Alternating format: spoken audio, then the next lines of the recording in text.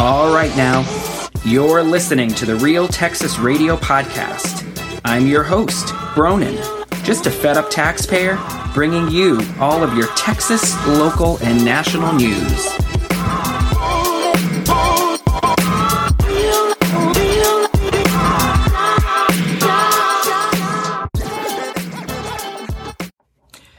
Welcome to the Real Texas Radio Podcast. I am Bronin, your host. Thank you for tuning in to this latest episode. And today I want to talk about on the show electricity prices in the state of Texas. And Texas is, of course, not unique in the fact that prices are soaring here. The price of a kilowatt hour of electricity is up. It's definitely doubled since this time last year.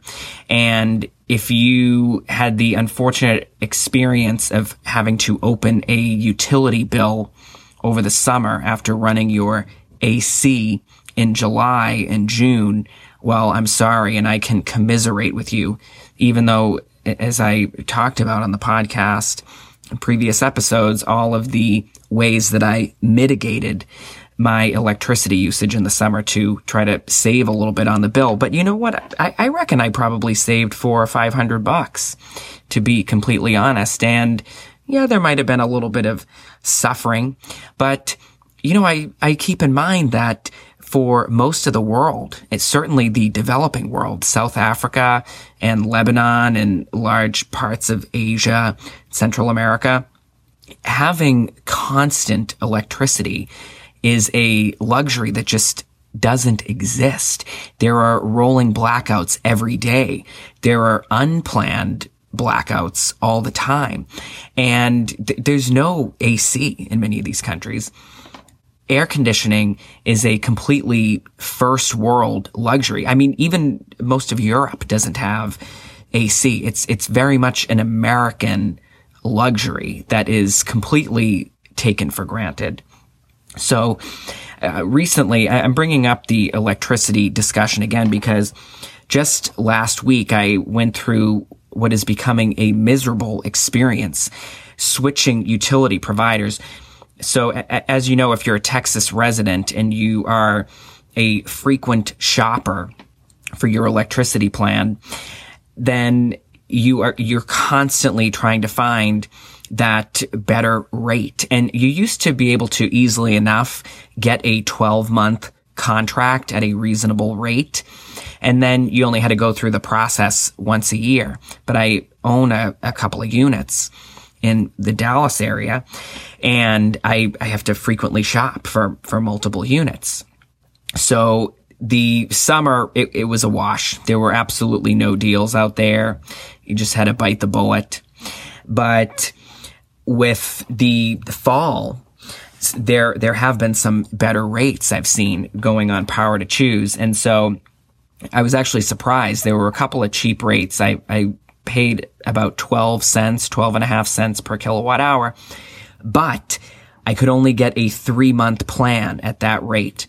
So you can just imagine what the environment is going to look like when I have to go shopping again in January, when most Texas residents are going to have their heat on full blast, jeopardizing our precarious grid once again. Oh, that is unless perhaps Beto O'Rourke, perhaps he'll be the governor then, and he will have a legalized weed by then, and all of that extra revenue that's going to generate. Well, that's going to completely revolutionize the grid and modernize it, of course, don't you know? But until that point, I'll hold my breath. So I go to purchase a contract, as I've done many times. And when I go to click sign up on the website, instead I'm presented with a phone number. And I immediately knew what they were up to. I figured what they wanted me to do was call and then try to upsell me to a more expensive, longer lasting contract and get me away from this shorter contract. So I went ahead and I called because this is a practice that's widely used in business, right? To put up these minor obstacles to deter you from choosing a certain behavior, making a certain choice, right? Gyms are famous for this. You used to be able to, you could sign up for a gym membership online, but then if you wanted to cancel your gym membership, well, you had to go find a secret key and take a picture of it, and then you had to go fax it in to some third world country and wait for confirmation and basically jump through all these hoops in order to cancel your gym membership. And hopefully that deterred you enough to just hang in there for another few months and never go into the gym. So apparently the electricity providers in Texas, they're using these same strategies. So I called and I was 30 minutes on the phone signing up for an electric plan. And at the beginning of the conversation, I told the gentleman who I was working with, the service rep, that I would be signing up for 2 plans. But once we got to the 20-minute mark, I realized, you know what? I'm not doing this. I'm not spending an hour on the phone signing up for 2 short electric contracts. And he was very nice. And he did point out also around the 20-minute mark on the phone, jokingly, like, you know, we have to do this whole thing again. He had to read all of the disclosures and all of these regulatory warnings by law. Whereas when you sign up online, you can breeze through all of those disclosures as we all do, if we're being completely honest, and it just takes a couple of minutes. Now, this was the real kicker. So I did my due diligence searching for plans, and I really was trying to find a longer plan. But honestly, even going up to a 9-month contract was going to increase the price significantly enough. So it turns out if you locked into a longer contract, you didn't have to call to purchase the plan. You were able to sign up online with the same company if you'd purchased a 24-month plus contract. So what a scam this is. And you know what the other scam is? You are penalized for using less electricity. They love this. When they advertise the plan, they usually will show you the rate at 1,000 kilowatt hours. So the electric provider is assuming that you're going to use approximately 1,000. You've got to hit that cap. However, if you conserve, if you use less, if you use just 500 kilowatt hours, sometimes you will pay double the rate because you didn't blow through more electricity. This is insane. But you know what? This is also par for the course for being in the middle and working class. This is how you get screwed. And this is why I'm not downtown at the abortion rally screaming my head off. Because, you know what? This is the disgrace that you should be worried about. Every single day, whether you're a man or a woman, whether you're white, black, Asian, Hispanic, whether you're old, whether you're young, whether you're transgender, non-binary, queer, straight, whatever, we're all using electricity. We're all getting screwed here. And, you know, most of us who are in those demographics that I just listed, most of us, we're in the working and middle class. Are we not? So we are especially getting the squeeze on this issue. On a related note, I want to talk about electric vehicles for a few minutes. And if you listen to conservative talk radio or you look at conservative media, then you have seen that electric vehicles, they serve as fodder for commentators. And you know what? I can get behind the idea of why an electric vehicle might be appealing. Global warming, that whole concept, you know what? Dare I apply the word hoax to it? I have no idea. Do I think that we should respect the planet? Yes. Do I think we should be throwing trash in our oceans? No. Do I think that we should be depleting wildlife populations? No. Do I have a lot of respect for nature in terms of trees and plants and flowers and all of that? Absolutely. Yes, I do. And coral reef, right? I don't want to destroy the planet. But I also don't need to create another false hoax narrative around protecting and respecting the planet. So this is where the electric vehicles come into play, right? So there is now a mentality that if you buy and drive an electric vehicle, that you are saving the planet, right? That you're saving the polar bears, that the ice in the Arctic is going to melt at a slower rate just by driving around your electric vehicle.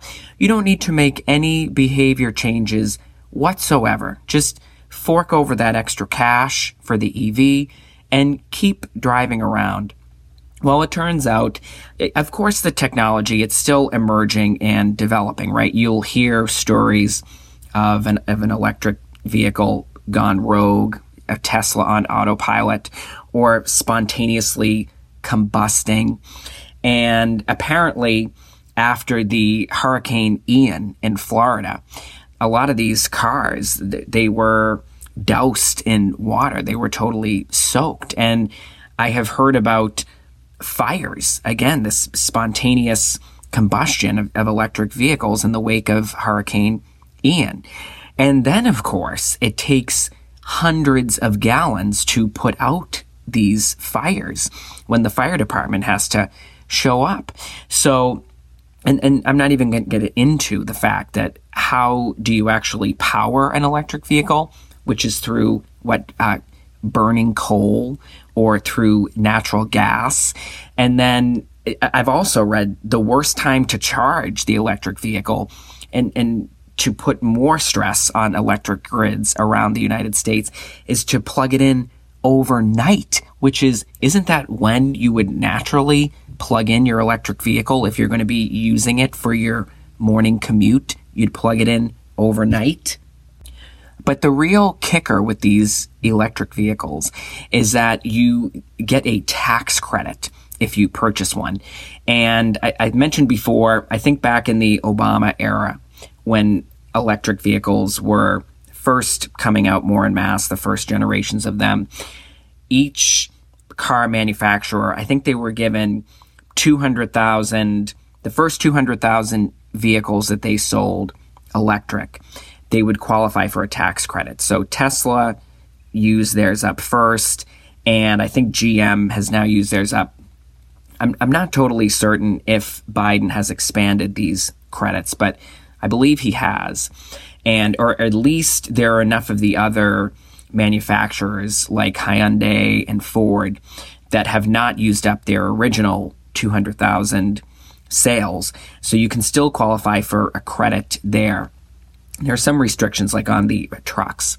So I bring this up because my husband, I mentioned, he immigrated legally to the United States just recently, and he just got a job. And it's fairly close to the house, but he's walking there now. But long term, it's not ideal to walk both ways to the job. So he has stressed he really wants a car. And I said, honey, dear, Pooh Bear, love of my life, I just want to point out that if you purchase a car and you're going to finance the car, that most of your check is going to go toward this car payment and insurance and gas and maintenance, the drill. And you used to be able to get a decently priced used vehicle. And perhaps in a private sale where I could pay cash outright, maybe that's still possible, but that's not our situation. So really, you need to jump up to $15,000, $16,000 to get a low miles used vehicle. I'm talking about a compact car here, a hatchback, nothing extravagant. And the thing about the owning a private vehicle that kills me is you're just using it to get to work. And then the car is parked for 23 hours a day. And you've taken out a mortgage to have this private vehicle. There are just too many other options between Uber. If he Ubered to and from the job every day, it would still be cheaper than going out and financing a private vehicle. So I have been trying to coach him toward other options, like a bicycle, which would actually work for his specific commute. I don't recommend biking on the streets of Dallas typically. I recommended a moped or a scooter or anything like that. And now I think he's getting on board with one of these alternative, more economical solutions. But I bring all of this up to say that where's my tax credit? So I can go and get a tax credit for being a good, green, climate-conscious citizen by purchasing an electric vehicle. Well, aren't I even doing one better by not having the car at all? Or not turning on the AC all day in the summer? I don't get any credit for that. I get penalized for doing that. So if you try to save and conserve, and if you try to beat the system in any way, or you try to do any actual behaviors that really have an impact on so-called climate change, if you are a believer in that faith, then there's absolutely nothing. You get punished. You just end up paying more. So this is what is really bothering me. But I feel like an army of one here griping about these issues. I know that they're not the sexy issues. I get it. I know it's not sexy marijuana. I know it's not sexy abortion. I know it's not sexy critical race theory or social justice warrior kind of material. But I am just increasingly upset by the fact that it seems like working and middle class people don't care about this stuff. You don't care how you're getting screwed from every single direction. And then going out, if you live in one of these blue cities, and voting for these Democrats who they don't care about you at all. Anyway, I am Bronin. Thank you for listening to my rant, and I will catch you on the next episode of the Real Texas Radio podcast.